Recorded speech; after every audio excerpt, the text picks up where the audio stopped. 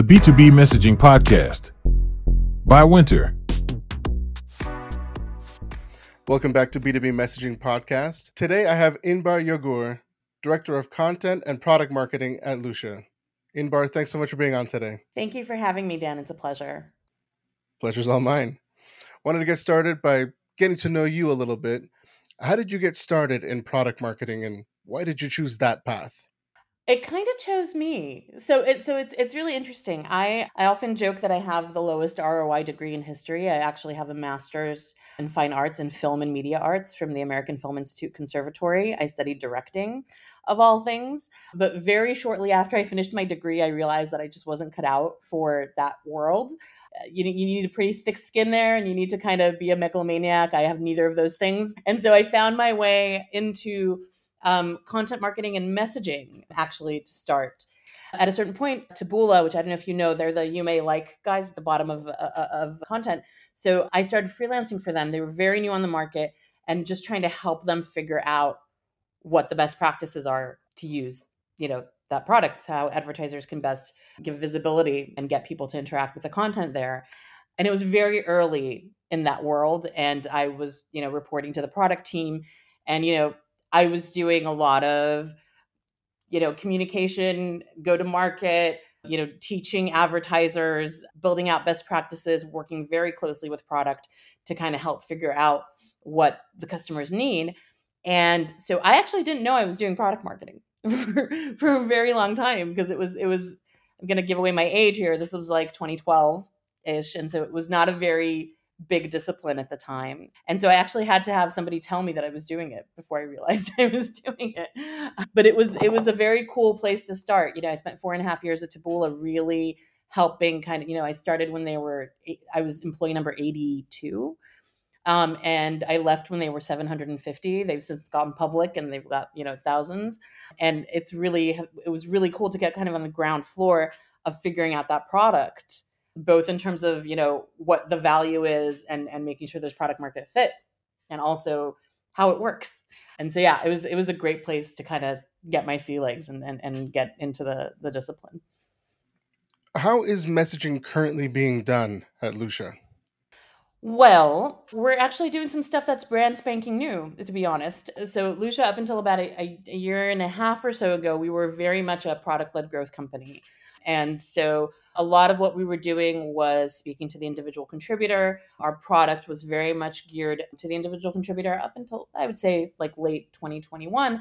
Over the last like couple of years, we've really developed a much broader product offering, which doesn't only talk to the end user, which in our case was mostly SDRs and recruiters. Now it really does bring value to the entire sales organization, so and marketing as well. And so we have a lot of capabilities that marketers can use, a lot of capabilities that sales teams can use on the whole, and not just the end SDR user.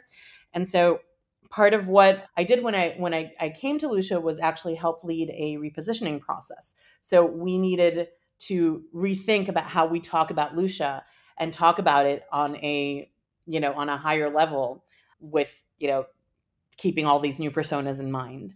We're still in the middle of it, right? So we did go through a very long process. It was about 4 months of very research heavy, doing all the fun, SWOT analysis and competitive landscape and looking at our own user data and kind of coming together and collaborating with the rest of the go-to-market team, with the sales org and with the product org to make sure that we were talking about our product in the right way.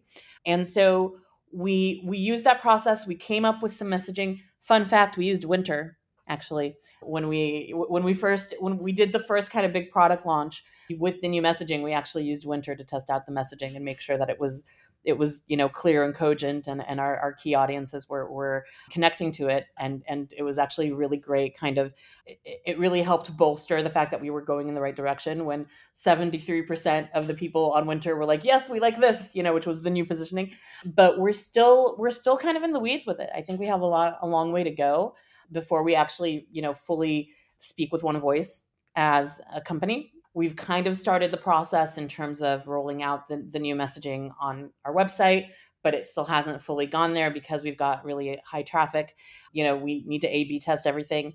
And so it's kind of a work in progress right now. But I will say that we're very cogent of our position in the market, our unique value proposition, and we try to really keep that in mind all the time. We're in a very competitive landscape, right?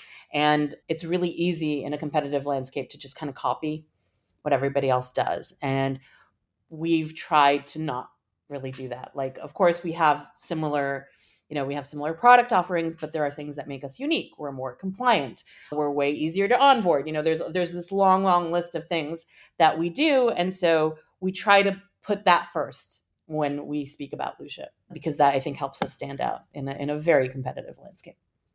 Who comes up with the key messages that you want sent out to the market? Right. So it's a collaboration, in my view.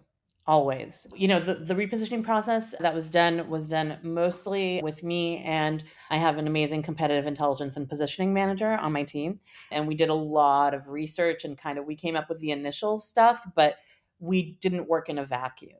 So at every stage, we presented our findings to management and to the sales organization and to the marketing organization. We brainstormed together. We really came up with some key concepts that we thought were great, and fully collaborated on that, from the point of, like, how are we positioned in the market to, are we going to call ourselves X or Y, right? And, like, what are our key messages? So, like, data that opens doors and closes deals was something that came out of that. We actually we put out a complete suite of new products, which we called our warm outbound suite, which is actually what we tested on winter. Like going against, cold calling, here's your warm outbound solution. So it's still a work in progress, but everybody does it, right? So the product marketing org obviously has a really clear and authoritative kind of voice there. Like when something new comes out, or when we put together a web page, there's always a product marketing manager who's on there making sure that we're staying on message. But we don't do it alone. We don't do it in a vacuum. Is it also collaborative, or is there a particular person or department that takes the messaging and turns it into that website copy? So that's also a collaboration. We have a fairly big team at Lusha, and we've got kind of two sides of it. We've got the growth marketing team, we've got the product marketing side of it, and so on the growth side, there's a website manager whose entire job is to A/B test and make sure that we're converting people. Like, we're still a product led growth company, right? We just added an extra kind of now with even more wonderful things for other people too, but we're still like a very product led growth company, and so we rely on people signing up on the site, right? That's our primary driver of signups to the product. And so it's really important for us to make sure our conversion rate's on point. And even if we change messaging, we have to make sure that we're still, capturing people in the right way that we can then, can engage with and sell to. And so there is a full team. We've also got a web dev team. We've got a design team. There's a lot of people involved in all of this. And so I think it usually kind of goes where, the product marketing team usually kind of leads the way in terms of the platform page, any page that we have about specific products, anything that is about our specific value proposition. So like our compliance page, those are things that are really important in terms of getting like the messaging about the product right. On the home page, that's more the creative side, right? That's more of like a data driven A/B testing situation. So I'll actually, in what we're doing now with the repositioning, so we've actually changed 11 pages on our website already. Most of those pages were done by product marketers in terms of the concept of them or the message of them. Some of them were not. Some of them they weren't needed, and then it was just the content team and the web team. But most of them, there was a product marketing manager attached. But the homepage is going to be a completely different animal, because what the homepage is going to do is it's going to take the top converting things from the rest of the pages and kind of bring them together. And so that's going to be a far more data-driven process. Sounds like there's a lot of interdisciplinary collaboration that really makes things flow well. So you're getting feedback, you're finding ways to make sure that everything's optimized. How do you know that the messaging is working? That's the $1 million question, Dan. Sometimes you don't. Sometimes, like the way I kind of look at it is, one of the hardest things that a person in both product marketing and content marketing can do is measure themselves. Okay. Like, product marketers come in at every stage of the funnel. Some would say they're like mid funnel. Some would say they're just, in some organizations, they're just bottom funnel. Like there's a lot of different places where product marketing comes in mind. And the biggest problem is we can never actually take credit for anything, and we can't absolve ourselves of anything. Right. So like you would think, okay, well, how many deals have we sold using the warm outbound message? Quite a few. Like it's a big driver of a business. But, is it because the salespeople are good? Is it because the messaging is good? Is it because there's just a really good product like, like if we have an adoption issue, is it because did we bring the wrong person? Did we sell the wrong product to the wrong person? Is the product not fitting the need? Like there's always like this huge kind of conversation of where do we see impact? And I wish I had a wise answer for that. I do not. I will be perfectly honest. I don't. Like sometimes products work, sometimes they don't work. We do our best to be data driven and mindful when we put something out there. And if it's not working, then it's really important to acknowledge it and find ways to adjust. But yeah, that was a very long answer to your question. Well, let me ask this then. You're getting feedback from different sources. You're understanding that there might be several variables. Do you follow any metrics to help validate the messaging? So, from a website perspective, obviously we look at conversion rates. So for example, when we launched a couple of new pages, the fact that they were big drivers of a contact sales form, right? That was a great message for us. That was a really great metric for us to look at as whether this thing is resonating, right? We look at like the benchmark across the site, and then if this is one of the major drivers of contact sales, that means we're doing something right here, right? We obviously, listen to sales calls wherever we can and see, how things are coming up and whether people are kind of speaking with the same voice. It's really hard with a really large go-to-market team to make sure that happens. We look at, are these things being sold? We look at, are these products being adopted and by who? So these are all things that we're keeping in mind all the time, even though, we can't always take full credit or, absolve. Those are kind of the things that we tend to look at. Continuing though on that updates and, shifting the messaging, how often do you make changes or updates to your messaging and positioning? So okay, so I've only I'm about to celebrate a year at Lusha, and so I haven't been there I think long enough to look at the long tail of it. I can tell you my philosophy in general. Okay, so I think that when you are creating messaging for a company, not for a particular product, but for a company, you need to think about where the company is going to be 3 years from now and where the company is today, right? So wherever you're talking, and this is true about your big value proposition, this is true about your content marketing strategy, this is true about what is the big conversation that you're having. Your big conversation needs to be about today, but also 3 years from now, right? And the reason is that if you don't do that, you're already dated because everybody else is doing that, right?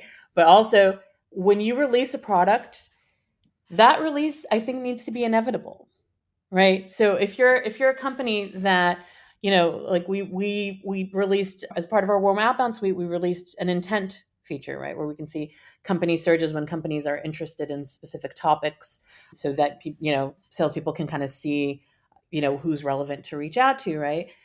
We released that in February. We started talking about intent in November, right? And honestly, we should have started talking about intent even before that, right? Like you always need to be future looking, and you always need to be considered innovative in what you do. And so when you build messaging for anything on a high level, you need to be forward looking. If you're talking about a specific product, yeah, you got to stay in the present because it's very it's almost transactional. Like this is the value that this product is going to give you. But when you're messaging a company, then you need to think ahead, and you need to always keep that vision in mind. Thinking about that future, do you make updates in your philosophy or in your experience on a regular basis, or is it on a case by case as you get the feedback that maybe this isn't quite working so well? Case by case. Yeah. I don't think that there, but again, I will say I have been mostly in early stage startups for most of my career, right? And early stage startups are by nature they need to be agile. right? And they need to move and they need to pivot. And it's especially true if there's not a product market fit with what you're doing, and then it's a whole other story, right? This future looking thing is great when you're an established enough company that you kind of know where you're going to be going. But in early stage startups, you're going to be iterating sometimes weekly on some of this stuff. So I think it really depends on the maturity of the company and the product. Makes a lot of sense. My next question is a little bit more specific to you and your experience. We've talked a little bit about some of the past work experiences, but is there a specific product, a launch, or a company that you had the most fun working on messaging? I actually do think that it's been Lusha. Like the stuff that we've been doing in the last 6 months has been great. Like I said, I came from a lot of early stage startups. The last two companies I worked at before Lusha, I was a VP marketing that brought a product to market. And in this case, I already had everything I needed in terms of I had a great product, I had a team, I had resources, I had a lot of collaboration, and so it's the best when you get to work with great people and you're not working in like a bubble. And so yeah, I think the stuff we've been doing in the last 6 months has been great. Having come from a different background and getting into product marketing, to become great at crafting messaging, what do you think is needed? I think you need to never assume that you're great at crafting messaging. Let's start there. I always take everything I do with a bit of humility, and I think being open to feedback and understanding that there's iteration is the biggest thing, right? Like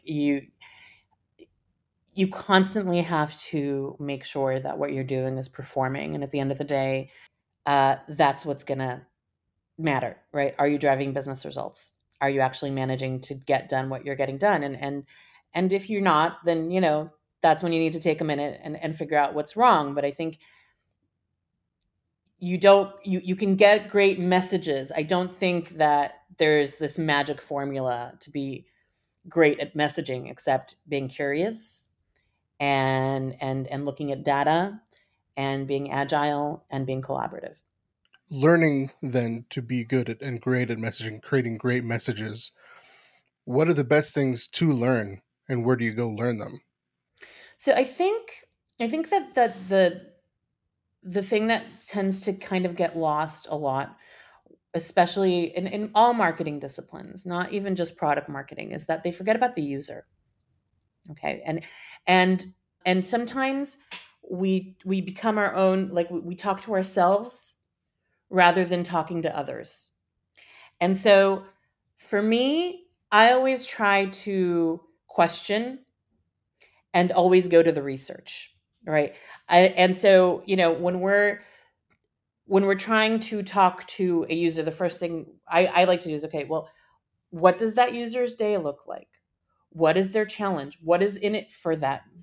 And so there's books, I love the Product Marketing Alliance, I love all these things, but it has to start with you understanding your user and not assuming that you understand your user. That's the biggest thing, because a lot of people assume and they don't. And I don't even know that, and I don't think you ever fully understand. I think you constantly need to research it and look at it and question it and make sure that you're being cogent and clear in terms of what's in it for them. And you can't really do the what's in it for them if you don't fully understand them. Inbar, thank you again for being on today. It was a pleasure. It was really fun. Thanks for having me. Absolutely. Again, this has been Inbar Yagur, Director of Content and Product Marketing at Lusha. Inbar, do you have any parting words of wisdom, any tips or tricks that have helped you throughout your career? I preach this all the time. Anybody who follows me on LinkedIn knows this. I believe in what I call radical transparency. I think that especially in the last 3 years, we've gotten pulled into these echo chambers and we've become so siloed and disconnected from each other. And I feel like the best thing you can possibly do in your marketing, in the way that you manage people, in the way that you contribute to anything, is to be honest and transparent. And I think that these days there's no room for anything else. And I think that when you're honest with yourself and with others about where things stand, that's a much better starting point than anything else. It's a fantastic piece of advice. I love that. That's great. Thank you. Again, thank you for being on. We really appreciate it. Thank you. This was a blast. Thank you so much for having me. This is B2B Messaging Podcast. We'll catch you next time.